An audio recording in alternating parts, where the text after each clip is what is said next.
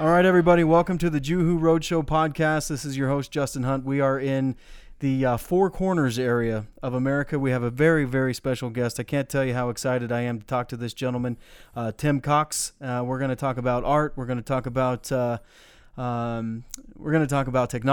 We're going to talk about Buffalo, and we're going to do all that in just a minute. But first, Lance, lay the music down, buddy.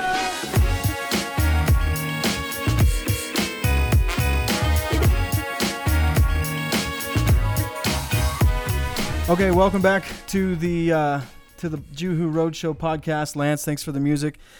Today I'm with a gentleman who I'm so excited to visit with because he's probably the most talented artist I've ever had the opportunity to meet in person, and one of the most talented artists I've ever seen as far as just all around ability. I mean, he's and the great part about it is he lives it as well. So Tim Cox, thanks for being on the show with us. I'm so excited to have you. Well, thank you, Justin. I'm excited to be here and excited of all the possibilities and looking forward to it. Yeah, we're going to introduce a lot of people to you and what you do. And I'll tell you what, before we even start, what I want you guys to do is I want you to go to timcox.com and look at some of his artwork while we talk about it. That way you kind of have a visual. That's the only thing about this podcast is you can't really see anything. But you'll want to after we talk. So it's timcox.com, and that way you can look at some of this artwork while we're talking. Tim, first thing I want to get into is we would categorize your art as Western realism. Is that kind of what you say? That's correct. I always took pride in getting everything as realistic as possible, and not just the details, but making it look like you're there. Yeah. Now, you started painting 75? As a professional in 75. I'm going on 42 years. Well, this is my 42nd year. I'll be going 43 years as a professional, starting out in the galleries when I was 17. Wow. Now, where are you from originally? I'm from I was raised in Duncan, Arizona, and born in Safford, Arizona. And my family I'm a fourth generation Arizonan. And on my dad's side, they settled Douglas, Arizona area, and my mom's side settled around Safford and come down to Santa Fe Trail as pioneers, both sides. So Arizona beginning, and then when did you make the move to New Mexico? I forget the exact year. It was either 96 or 97.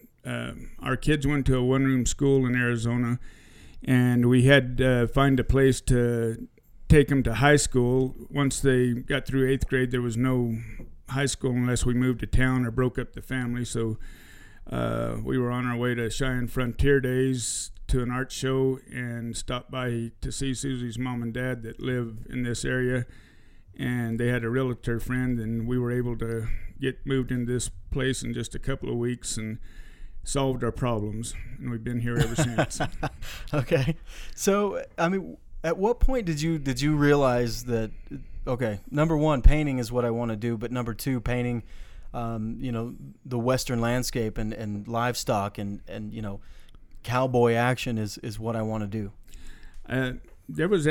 I don't think there was ever an actual conscious decision to do, because it was something I always did. My earliest memories were doing horses and cows and bucking bulls and farm life and everything.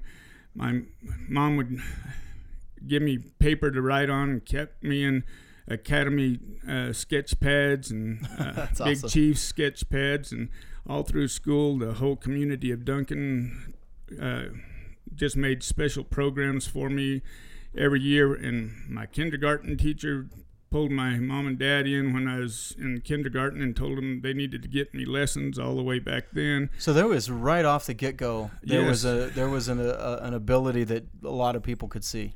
I assume that's what it was, because my 8th grade teacher bought my first painting that I did when I was in 8th grade, and then the students in school started buying them, and people that worked for my dad and the community, and so then it just grew out of that. And I got married to Susie when I was 17, and she gave me as a wedding gift my art instruction class in Ruidoso for a week, and we went there, and they had a instructor there named Frederick Taubes that was quite famous, and he was more abstract but kind of realism. It was kind of in between style that was quite famous. And all the students before he got there told me, well, he's not going to like your stuff. You're too realistic and it's Western. And he come in and I was painting on a horse, and he come in and he says, your horse is more horsey than the horse. And by the end of the show, by the end of the class, which lasted about a week, I think everybody in the class was commissioned me to do artwork for them. And so it just rolled from there. Well, I was going to ask you, what's that like to realize you have that talent, but I don't think you really know what it's like to not have it. I mean, because a lot of people have an epiphany, or they have this moment in their life when they realize, oh, wow, I have this ability. But, I mean, it sounds like you've kind of just had it the entire time. It was never a decision, like I say, that made it was. I never thought I couldn't make it. And we went through a lot of tough times, and lived in old cow camps and without electricity, and painted with Coleman lanterns beside my head, and lived in old barns and everything else just to keep going. But we never thought we couldn't make it. We were always going to make it, and we just persevered through the years, and it's become where it's been really good for us. But I mean, you knew from the get-go this is, and it wasn't just, oh, I have this talent, I might as well use it. I mean, you had a passion from the beginning to do this.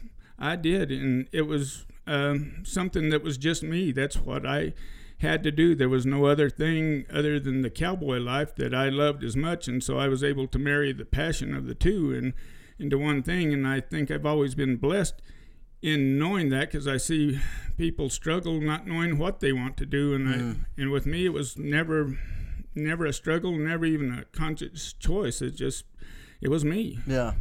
Well, we're talking to Tim Cox, who is a Western artist, and I want you guys to look at his work while we're talking, if you can. TimCox.com. I want to rattle off a sponsor or two here, Tim, and I've got another question for you. But one of our sponsors is Stay Safe Security Supplies, and of course, we're all looking for ways to protect ourselves from harm and theft and things like that without having to resort to lethal force. So check out Stay Safe Security Supplies. They can help you with that stuff. It's StaySafeSecuritySupplies.com. You can also track them down on Facebook. David Baxter, great guy there. And then another one we want to tell you about, of course, is if you are in this part of the world, we're up in the Four Corners area of America, check in with Integrity Real Estate to buy or sell your home, because with Integrity, your property is their priority. That's IntegrityRealEstateFarmington.com. So, okay, so you got done with school, and then what? Did you go to art school after high school? Did you go to college? I mean, what was the next step for you? Well, I started painting right away, and we were taking care of my wife's place while they were boomed out at a job in Douglas, and the neighbors were selling a horse to a famous sculptor in the Cowboy Artists of America named Grant Speed, and the neighbors told him, hey, my neighbor's an artist, you ought to come over and see his stuff. So Grant come over and saw my artwork, and he said, you need to bring it down to Scottsdale so I can show it to some of the galleries down there. And the first gallery he took me to, they accepted me into that gallery when I was 17. And wow. So that's awesome. I did that, and then I was invited a little bit later on, a couple of years later, to go to a special figure drawing class in Utah that they handpicked 5 students from all over the world. There's a guy from South Africa, and I forget where they all were from, but there were 5 of us, and we drew from a live model 5 days a week. So you're one of the 5 guys in the world that they chose for this class. Yes, and that's amazing. That's awesome. I've been lucky. Don't be so humble, man. That's amazing. That's the great thing about Tim is, he's the most talented person I've ever met when it comes to painting, and he's the most humble guy as well. Now we're sitting in your studios here in New Mexico, and I mean there are thousands and thousands of brushes and sketches and all this stuff kind of sitting around. I mean it's really cool to be here, but when obviously there are different types of artists. We were talking about Matt Oliphant, who's going to be on the show in a few weeks, and his style is kind of graffiti and multi-medium, I guess you could call it. And then you've got people that are abstract. How do you have such an attention to detail and an ability to create such detail? I mean, it's. Let me tell you something exciting for you. I gave a painting of yours, a print of yours, to my father-in-law in South Africa, and he thought it was a photo. He didn't believe me. I'm like, I promise you, it's a painting. He's like, no, it's a photo. I'm like, I promise you, I know the guy. It's a painting, yeah. And I mean, it's so realistic. How do you catch all those details? I mean, when you go out and you see something, how does your brain process? What do you break it down? It's a combination of a lot of things. The reason I paint the details is because of my passion also for the cowboy, and that details are very important to that lifestyle, just like your dad with the racehorses, and noticing the way a horse moves and those little things that most people don't see. It's the difference between being profitable and not profitable, and living and not living, and surviving.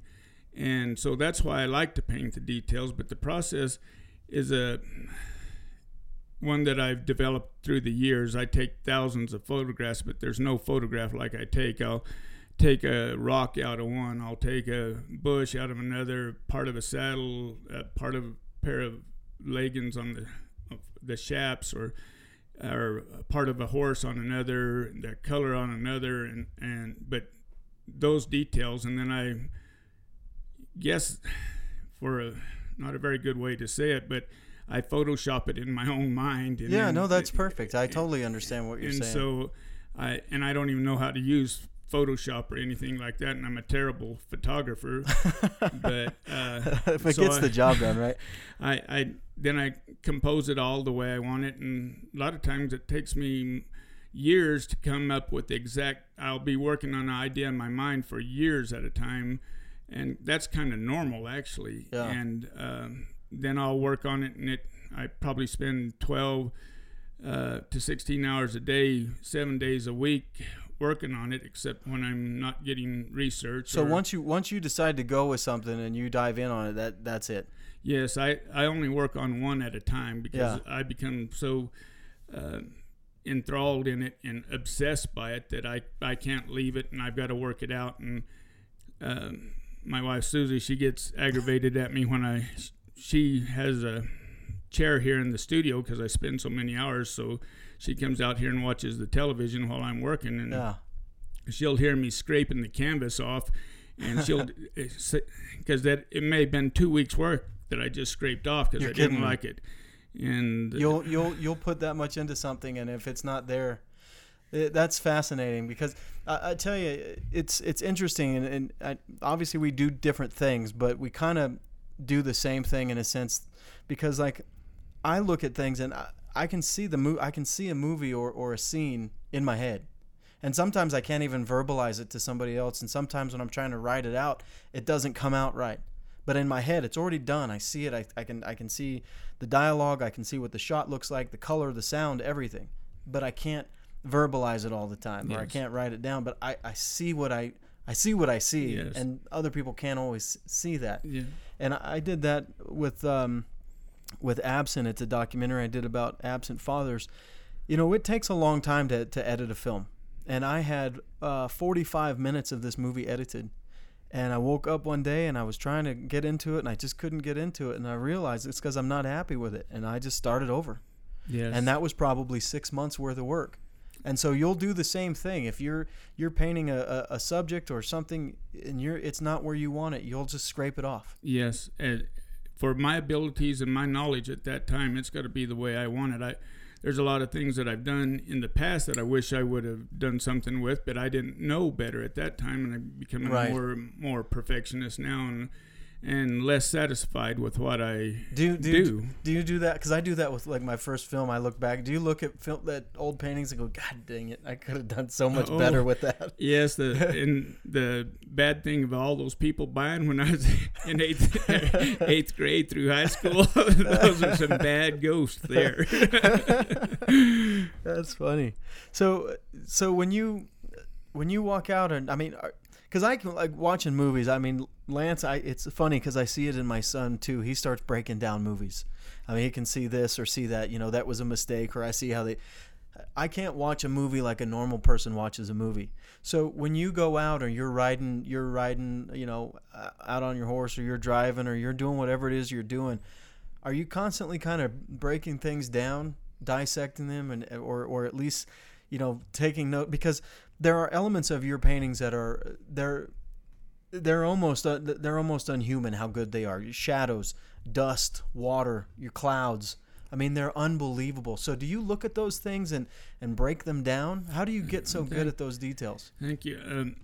I think through a lot of experience, but it's almost a subconscious deal for me when I'm working, where I get into it. It's you get into that, what I've heard people speak of as the zone, and everything else goes away. And it's always been my escape from everything is to get into my art and that world. And when I'm out there, I'm always looking at light, the way it hits, the way the dust reacts and creates effects on things.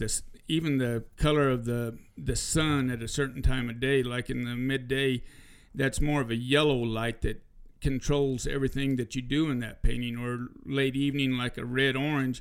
So then I break that down to the color wheel in my mind, that I use those colors. How would I make those colors, and how would it keep it all in harmony and make it work, and catalog that away in my mind for future reference. So how much of that, let's say the color knowledge, how much of that did you study and go to school for, and how much of that is just instinctual ability? Well, it's been an amazing journey on that. I started out with more of what they called the old master's palette, and then it evolved. And when I got into the Cowboy Artists America, a very dear friend of mine, Bill Owen, and I got to visiting about color, and we got to talking about the color wheel. And he first told me, Tim, paint everything in the primary color. So I did for about 2 years. And then he shared with me a little more, and so I went into the complementaries and the split complementaries. Now I'm into the tetrad scheme on the color wheel, and so that's evolved. But Bill took his from a famous artist that painted a lot of calendars for Brown and Bigelow, and was also a Cowboy Artists American, Tom Ryan, and he made it his, and I've made Bill's mine. And Tom Ryan got his from an old illustrator named Frank Riley. So we've all made our own color, and I enjoy sharing that with young artists today, and because your colors stay in harmony a lot more by doing it with the spectrum of light, which is broke down into a scientific way also. Yeah, there's a lot of education in that. I mean, you're not just throwing colors up there. There's some 50-cent words in that. It's pretty fascinating. Lance and I were looking at some paintings in preparation for this, and there are too many to really name. Again, everybody, it's timcox.com, so check that out. But there's one that I'd never seen before, and I looked at a lot of your stuff, and I'd never seen it before, and I'm sorry the title's not coming to me right now because I was trying to memorize all of them, but it's almost got this greenish hue to it. It looks like it's at dusk, after dusk. The sun has gone down. There's a couple of horses standing there, but it almost looks green. It's that light just before it gets dark. Yes, and that's probably the reason, because it is just after dark. And I did that painting when we were moving about 3,000 head of yearlings up in Wyoming to summer pasture, and when I did that, I wanted to do something, and the reason that bluish green in there is the complementary of red orange that I was talking about later. So the backside of that would be your bluish green. Well, I mean, when you do something like that, I mean, you know, we're so used to digital photos and art like that, and you can just swipe your finger and you've got a filter like that on a photo. But I mean, you had to change the entire color scheme of everything to make. I mean, you don't usually paint green horses, No. but you had to. I mean, that's amazing to me how you could come up with that color. And that's what talking about the color of time of day. That time of day, everything is affected by that blue-green light. So you can go at, and that's what Bill and I call the mother color, which is the color that affects everything in there and is bathed in that light, just like midday is more of a yellow light. And so, and late afternoon's a yellow-orange, mid-afternoon or whatever is a yellow-orange. So if you cue your painting to those colors and then go to the color wheel, which got basically memorized now, you know what to paint to make the grays, to make it look the color you want to do. Yeah. Well, I mean, there's so many examples of that we could give. Like, you know, here's a compliment for you. There's a piece of art in the Louvre in Paris that it's a sculpture, right? It's a stone sculpture, and I mean, it's a stone, but it looks like there is a veil on this woman's face. Yes. It's super thin. Yes. There's a painting of yours that I was looking at today that reminded me of that piece in the Louvre, and it's these two cowboys riding along, and you created such a great depth of field because it's mostly dust, like they're in the foreground and it's mostly dust in the background. Yes. And it's like, you know, you forget that this is a two-dimensional thing that you're creating, but it looks so three-dimensional, and that dust reminded me of how thin that veil is made of stone. And it's like, yes. But you made that gentleman, the sculptor made it look like it was paper thin, and the way that you could create that dust in a two-dimensional space, and then the depth of field, you know, the cowboys are in, you know, I guess we're talking about painting, not film or camera stuff, but the foreground is in focus and everything else has that, you know, kind of Gaussian blur going on. It's just amazing that you can create that depth and that veil of dust. I mean, it's really unbelievable. Well, thank you. I'm going to throw another sponsor out here real quick. Be the Change Global Wellness is an EMDR therapy and trauma specialist, and they're trying to help out Puerto Rico, and they need your help to do that. So if you'd like to partner with them, give a one-time gift or create a partnership with Be the Change Global Wellness, you can go to BeTheChangeGlobalWellness.com. And of course, we want to remind everybody of Apex Tactical Resources. They are your source for firearms, tactical hunting, and survival gear. That's ApexTacticalResources.com. Randy Shull, he'll take good care of you. So for me, when I'm creating a film, you know, like this latest documentary, for example, I had 600 pages of transcripts. Wow. I mean, you look at that, and I mean, there's so many opportunities and different directions you could go. But I start with an outline, and you know, then you start breaking down the scenes, but it starts with an outline. So you don't just come in here and start throwing paint on a canvas. What's your process? Do you sketch first? I mean, what's your process? My first process is a concept of what I want to say in the painting, and that can be done through line, that can be done through color, through values, which are your darks and lights, and a lot of things can help tell a story. And there was an old book that was shared with me from another cowboy artist in America, Gordon Snido, about the old illustrators. And Snido, that brings something to mind. What did Snido work on that he was so famous for? He was probably in his Western paintings was the Coors series that he did, the cowboy on the fence with the can of Coors. I knew that. I remember that. Okay. He lives down at Ruidoso, and he took me into his home. Well, let me stay in his guest home with my newborn son and Susie for a whole winter, and mentored me back in my early years too. Wow. So that's awesome. Anyways, I'm sorry. But anyway, you have all those things that you can use to tell that story and help create that mood. Maybe somebody, know that you've studied him much, but Alfred Hitchcock and how his dramatic lighting and how he did things. Yeah. And by setting a mood that way, and those lines and those angles and everything that you look at something for. Spielberg is much the same. Yes. Yeah. And so it's a lot the same in movies. When I see movies, I'm always amazed at how artistic a well done movie can be. Absolutely. Yeah, absolutely.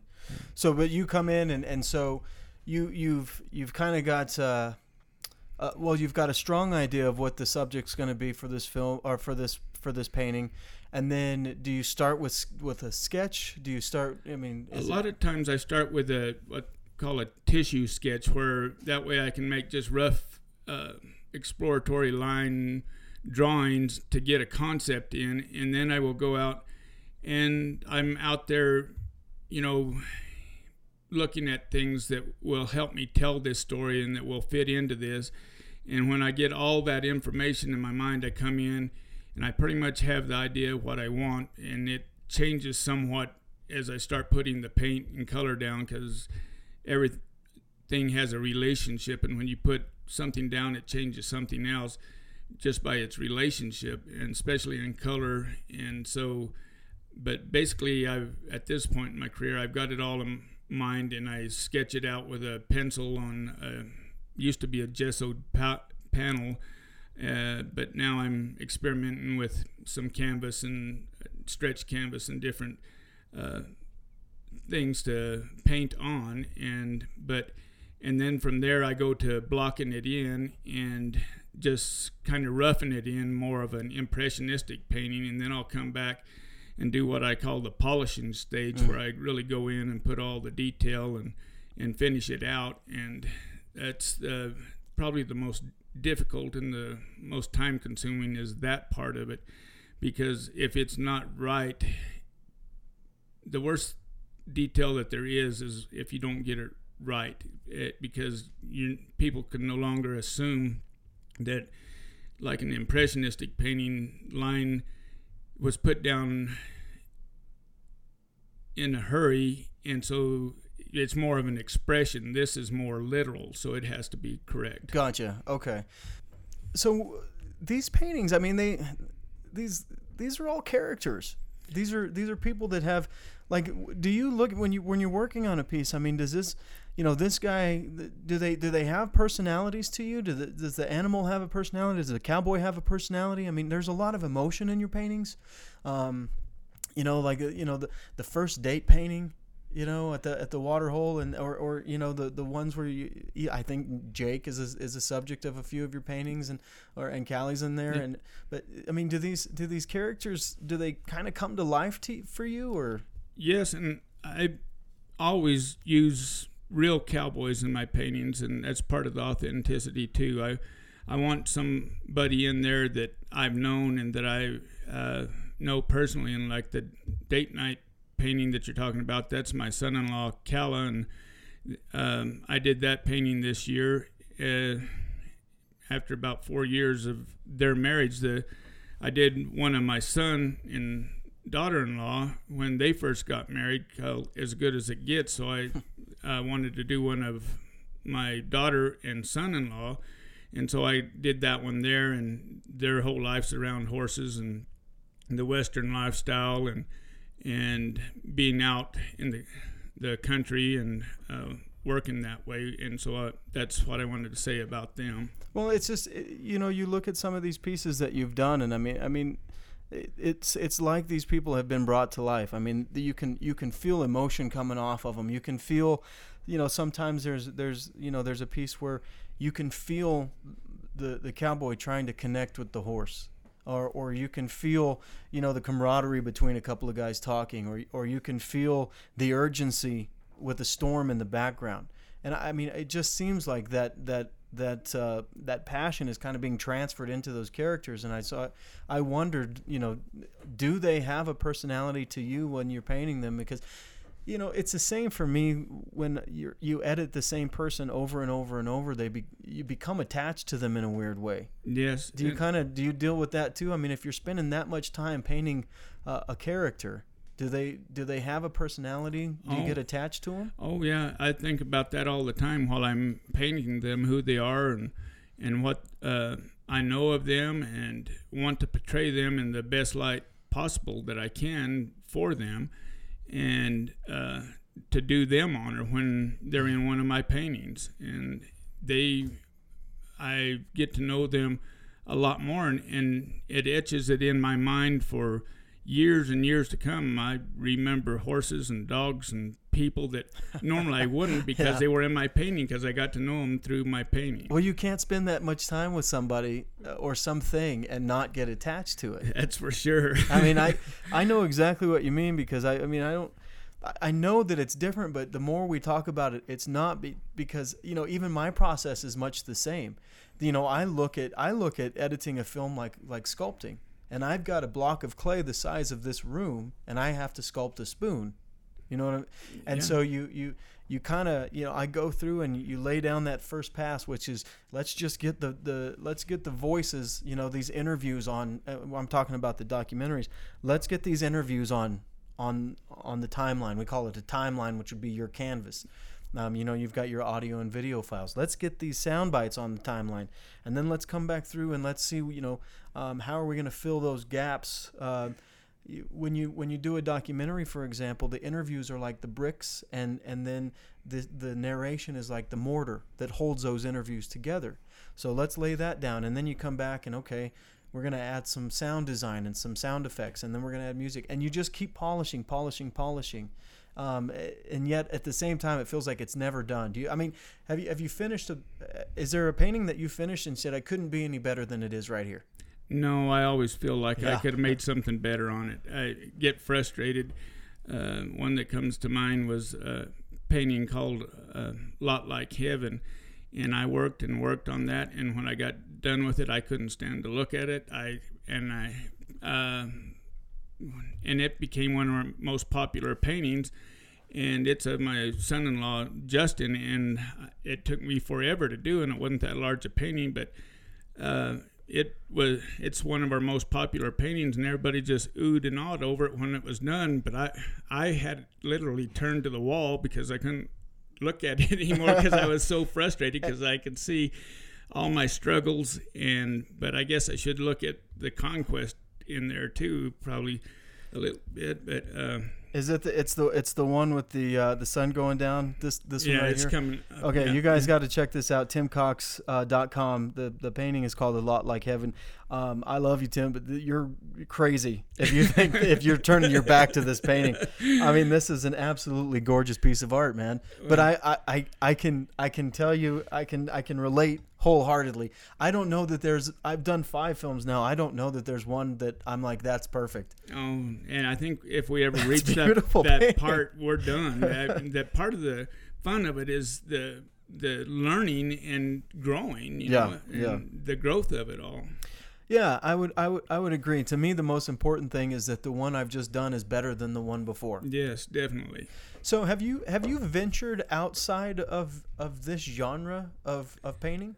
I've done a few wildlife paintings early on, very early on, and I have incorporated some wildlife into them, and I want to do more of that, because growing up I always enjoyed getting outdoors, and the dates with Susie, my wife, and we'd go out on dates that we would go out and ride or hunt and fish and go. We very seldom went to a movie. It was always riding and out in the country and enjoying what we have a passion for. Yeah. Well, that brings up a good point too, because we said earlier in the show that you live it as well. You do. I mean, you're on horseback a lot. I mean, you've got a big piece of land out here, but you said you go down to Tucumcari during the year. Yes. I mean, and you're running cattle, right? Yes. I mean, you're living this stuff. Does that kind of keep the passion going? What's the value in that for you, other than what you're literally getting out of it? As far as your art is concerned, what's the value in doing that? I think they're so interwoven, it's hard for me to separate them, because without one, I can't have the other. early on in my career, I was in an art show, and they wanted us all to go over to Europe to show that we could paint. Well, to me, that was like being an illustrator. To me, painting and an artist, you paint what you love, and it's your emotions. And these are my emotions that I'm putting on the painting, and my story, my life that I'm sharing with people. And, you know, I don't feel that I could do justice to boats in a harbor because I don't know enough about them. That's why I haven't taken up painting Native American. You don't feel the air from the sea and the smell of the salt water and the sound of the birds. Yeah, I get that. Yeah. I can get that. Yeah, and so that's kind of neat about art, is that, you know, a common denominator is art, is that it's an expression of the artist's emotions, and you have to feel that to be able to express it. Yes, and I think that's what I speak about a lot, is authenticity and passion, and you have to have those to create true art.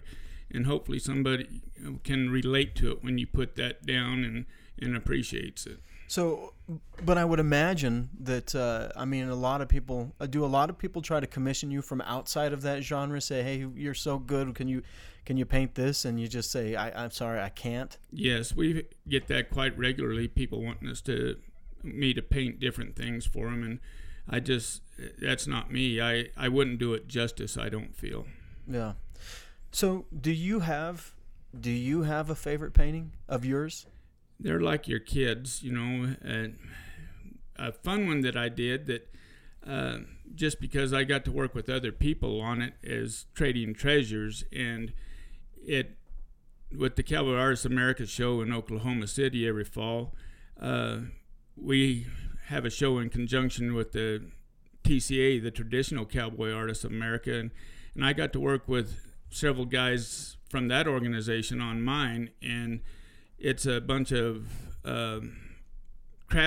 cowboys trading their bits and spurs, and I went back and looked up some of their famous pieces, a Hummingbird piece by Ernie Morse, and there's a braider, Pablo Lanzo from Argentina, and there's a silversmith from Canada, Scott Hardy, and leather artist in Kerry Swartz, and a metal artist in Wilson Capron, and so the fun concept of it was not only all the little details I got to put in, but in the photographs of it don't show, but I had their actual tooling and scrolling on the head stalls and the actual weaving on the braiding and the bits with a hummingbird on it, and it actually made me get an Optivisor to be able to paint the detail on that in a brush with about 2 hairs in it. And it took forever, but the concept that I liked was working with them, because then I had them I had a frame made, and I had Kerry Swartz do the leather tooling for the fillet around the inside, and then Wilson Capron did the corner cartouches on the frame, and Scott Hardy did the name tag out of sterling silver. So you just brought everybody back together. So the whole story was continued outside the frame to give it an example of what their craftsmanship was in the painting. Well, I'm looking at this thing right now. It's go to timcox.com. It's called Trading Treasures, and maybe it's harder for people. Let me rephrase that. Maybe it's easier for me to appreciate it because I grew up in this landscape that's in this thing. But you know, you've got the bluffs back there. I mean, there's so much detail in this. I mean, trying to put something like this on canvas with the shadows and the wrinkles and the shirts and the leaves, and I mean, because you've got leaves upturned at all kinds of different angles and everything, and the bark on the cottonwood. I mean, it's just unbelievable, Tim. This is amazing. I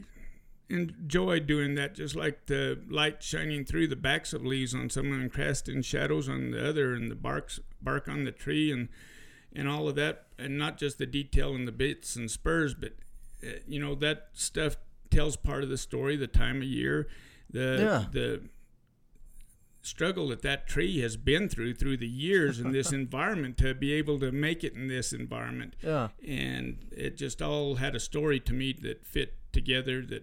And as cowboys, a lot of times we get together and we trade our treasures with one another, that we have our war bag, we get it out and we share it with others. Some we just drag it over them to make them envious. And others we trade up or trade down or whatever we need to do. So what's it like for you to be around these other artists where, one might be a silversmith or a leathersmith, or one might be a sculptor or whatever, but to be around these artists that you have so much respect for because of their craft, and they have the same respect for you?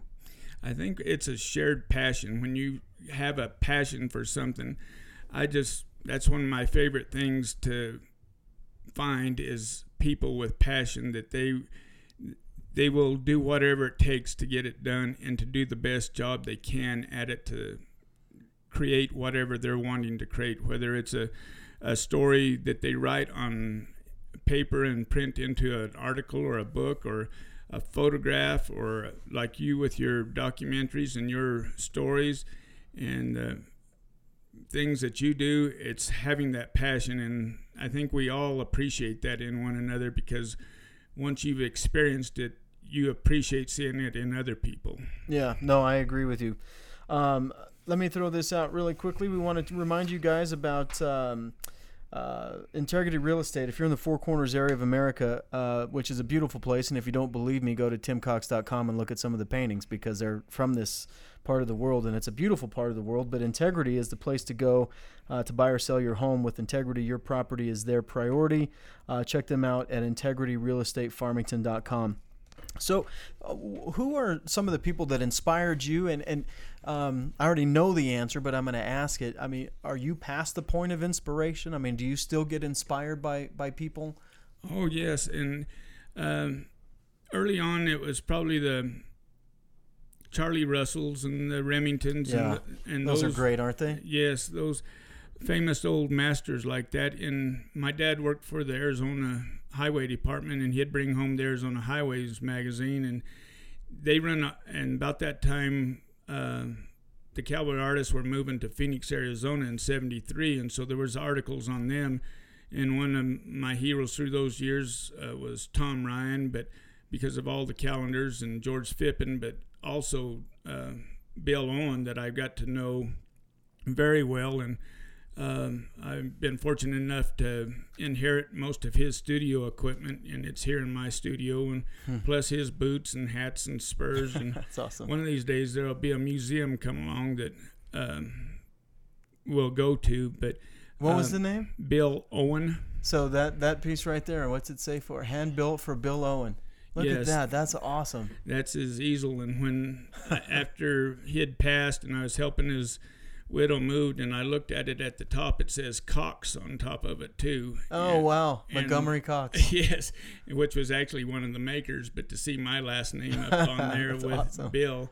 But he is the one that has really inspired me and helped me to seek out and learn more about color also, and just his authenticity that he's had through the years, and the subject matters that he has painted in the light that he used in his paintings. And both of us being from Arizona, he was one of my early heroes, and still remains so. So this is a Bill Owen piece that we're looking at here, and you can definitely see the inspiration that you got from him. It's a great piece. That's the only bad thing about this being audio-wise, is that people can't see it. But check out Bill Owen. It's so neat, though. I mean, that you have been inspired by these people, and then they have that mutual respect. I mean, that's got to make you feel pretty amazing. Yes, it does, and just being able to share that, and there's young artists that I'm helping now with the color, and seeing their enthusiasm when you share something with them and seeing their growth is so rewarding. And talking to the TCA artist and seeing their passion and how they enjoy helping each other and helping each other grow, and creating that passion in young artists also. So 43 years of doing this, and I love the mentoring part of it. I love that you're mentoring these young painters, and it sounds to me like the future of this genre is in pretty good hands. But how do you still have the passion to do this after 43 years? For me, I've been doing this a long time, and sometimes I can't sleep because I'm so excited to get up and work. I mean, I'll get up and go to work at 2 a.m. because I'm just so excited to get back to work. And you have to have that kind of passion. So how, after 43 years, do you still have that? I would assume it's just because it's part of me, and that's who I am, and that's what I love. That's the only thing I know. That's like breathing to me. It's just natural, and I can't ever imagine not doing it, honestly, whether I got paid or not. Luckily, we're able to survive and live and have a decent living with it, and that's the rewards of it. But I would do it whether I got paid or not. What do you think you would do, or you'd be doing if you weren't painting? Has that ever crossed your mind? The only thing I know, if something happened that I couldn't actually paint, would be the cowboy way of life and cowboying and working with horses. And I've always had a love of horses and training horses and working with horses. And my children have been able to be fortunate enough to make their livings off of horses. My daughter's a horse trainer for us, and she's trained for others, and a cowgirl. She was the only cowgirl hired on the ranch in eastern New Mexico that was 104 years with the same family there. And she's the only girl that's ever been hired? Yes. Wow, that's pretty cool. She went there breaking horses, and my son's equine vet, and my wife was a world champion barrel racer, so it runs deep in all of our blood. So. Yeah, that reminds me of a funny story that we need to tell on here. Calla she made the National High School Finals Rodeo in cutting, right? Yes. And for those of you that don't know what a cutting horse is or what cutting the sport is, it's actually very cool. It's like all other rodeo events. It's based on actual things that happen out while you're taking care of livestock. You have to cut a certain cow out of the herd, then your horse has to keep them separated, and that's kind of where the sport of cutting comes from. Yes. So I was working for NBC at the time, and came out to do a story on her because the rodeo was here, and you guys were practicing. And so I come out here, and I get here, and there's like a handful of buffalo out there. And I'm wondering, okay, I thought cutting was with calves. I didn't know that we were doing buffalo. So I get here, and there's these buffalo, and I learned something very valuable about why you use buffalo to practice cutting. Don't you tell people what that is? Well, we use them as a training tool with the price of cattle, and cattle get stale after a while, where buffalo have a pattern, and we use those particular buffalo, I think, for like 6-7 years, that we could use them and as a tool to help train our horses. We had one that got a little ornery, and so when I was riding and schooling on the horses, I would have to carry a pitchfork across the saddle, and when they'd come charging at me, I'd poke it right below the eyes with the pitchfork, kind of like buffalo jousting, and then it would stay away, and it'd work good for a couple more weeks. But every once in a while, and it didn't hurt it, it just startled it. So. Well, I'm going to use the terminology you used that was like 14 years ago. I'm going to tell them what you told me. You said, actually, buffalo aren't smart enough to catch on to what we're doing, so we use buffalo because they're just too dumb to get it. And ironically, that evening, I had my first pound of ground buffalo for dinner, which was pretty cool. All right, let me throw this out here real quick. Apex Tactical Resources is your source for firearms, tactical, hunting, and survival gear. Check them out at apextacticalresources.com. Okay, Tim, so it goes so fast when we're doing these things. How many paintings do you think you've done over the years? I don't know. I'm slowing down on my output, but because it's just taking me longer to do them. I still work the same amount of time, and I'm just more difficult to please.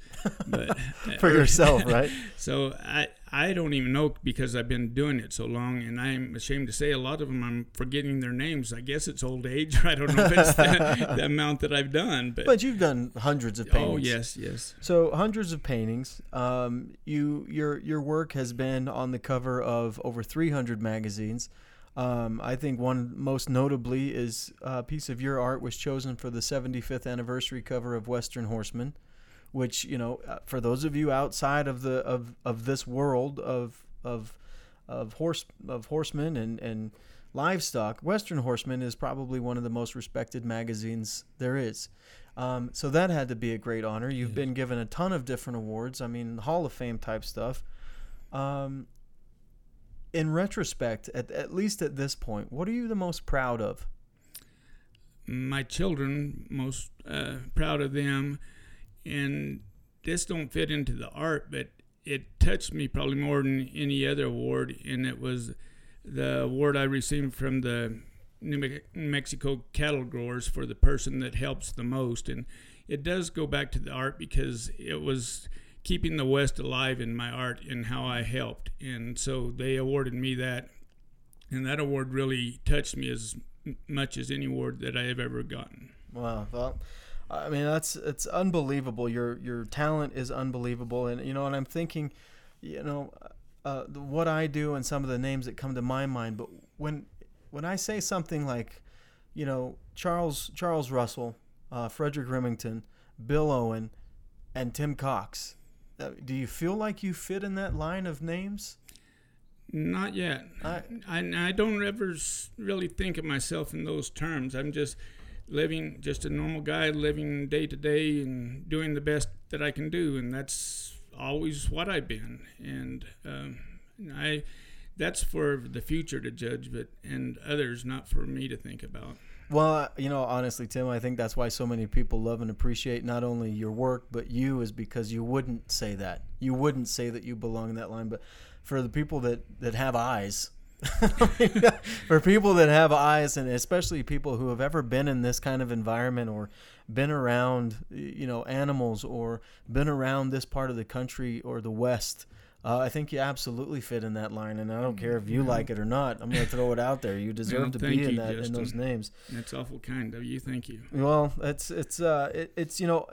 as long as I can remember, I remember seeing your art, and I've taken your art to other parts of the world and shared it with people, and they're blown away by it. I'm almost got in an argument with my father-in-law because he wouldn't believe me that it was a painting. I'm like, trust me, it's a painting. It's just absolutely fantastic. I'm gonna wrap this up, but I gotta do one more of these because Be the Change Global Wellness is a sponsor. I want to tell everybody about them. They consist of EMDR therapy and trauma specialists who help heal the mind, body, and spirit. This is very interesting, by the way. EMDR stands for eye movement desensitization and reprocessing, and it's a way to finish the processing at a cellular level. It's very cool. Anyways, they're jumping in to help the people of Puerto Rico. They can't wait, neither should we. So you can team up with them, donate monthly, give a one-time gift, or create a partnership with them by visiting their website at BeTheChangeGlobalWellness.com. Tim, one of the cool things about this podcast is I get to talk to all kinds of people. It's been an absolute pleasure to talk to you. I'm a huge fan of your artwork. I'm a proponent of your art. I tell people about it. You know what? It's nice too because this show is airing on December the 1st, which means there's plenty of time before Christmas. If you want to get one of his pieces of art to put in your home or give as a gift, go to timcox.com and check that out. Let people know about it. And you don't have to be from the West to appreciate ability like that. So check out his artwork. Before we wrap this up, I think it's only fitting to ask you, are you done? Have you accomplished what you want to? No, not at all yet. I haven't created that, what I consider the masterpiece yet. And really? And I've got a lot of ideas in my mind, and I keep wanting to get it done and just keep growing and getting better. I've got a lot more to say and to do. Now, is that something that you think when you finish that last brushstroke? Do you think that it clicks in your mind that this is the one, or do you think that that's something that has to be told not only through time but through others? Probably through time and others, but the neat thing about that is it keeps me going till the day I die, trying to get that one, chasing that elusive dream and almost getting there, just being right there in grass. Sometimes you touch it, but you don't quite catch it. Yeah. So do you think, Do you think you'll ever? I mean, being a perfectionist, do you think you'll ever create that, or that you'll admit to yourself that this might be it? I haven't yet. Yeah. Well, what do you enjoy painting the most? I mean, there's so many elements to your artwork. There is the landscape. There are the subjects. There are the elements. I mean, you've got the solid landscape. You've got the action. You've got the animals, and then you've got the dust or the water or the clouds. I mean, the rain. What is your favorite thing to paint? Probably light and emotion is my favorite thing. As far as just a item, I enjoy painting clouds and water and reflections a lot. So you're damn good at it, that's for sure. Those are some of the things I really, and plus the horse, of course, that goes without even saying. The horse, every painting since in the last 40 years, I could say, have had a horse in it. So maybe one or two, thinking back, but most of them have a horse. Well, your horses really are, they're unbelievable. One of these days, I'm gonna have to talk to you about painting one with my dad on it. That would be fun. I think so, and it's hard for me. I'll be honest, and he'll be embarrassed that I'm saying this, but it's hard for me to see. And one of these days we'll have him on the show, but it's hard for me to see how things are shifting so much in horse racing, and the lack of respect that he gets because he hasn't ridden for so long. It was his years as a jockey that made him, but he was so good at what he did. Yes. And I'll tell you a story that I think would make you appreciate how good he was at what he did. I asked him what perfection was on a horse, and he said that if it were possible, physically possible, you would have a piece of paper on your saddle and sit on it but not wrinkle it.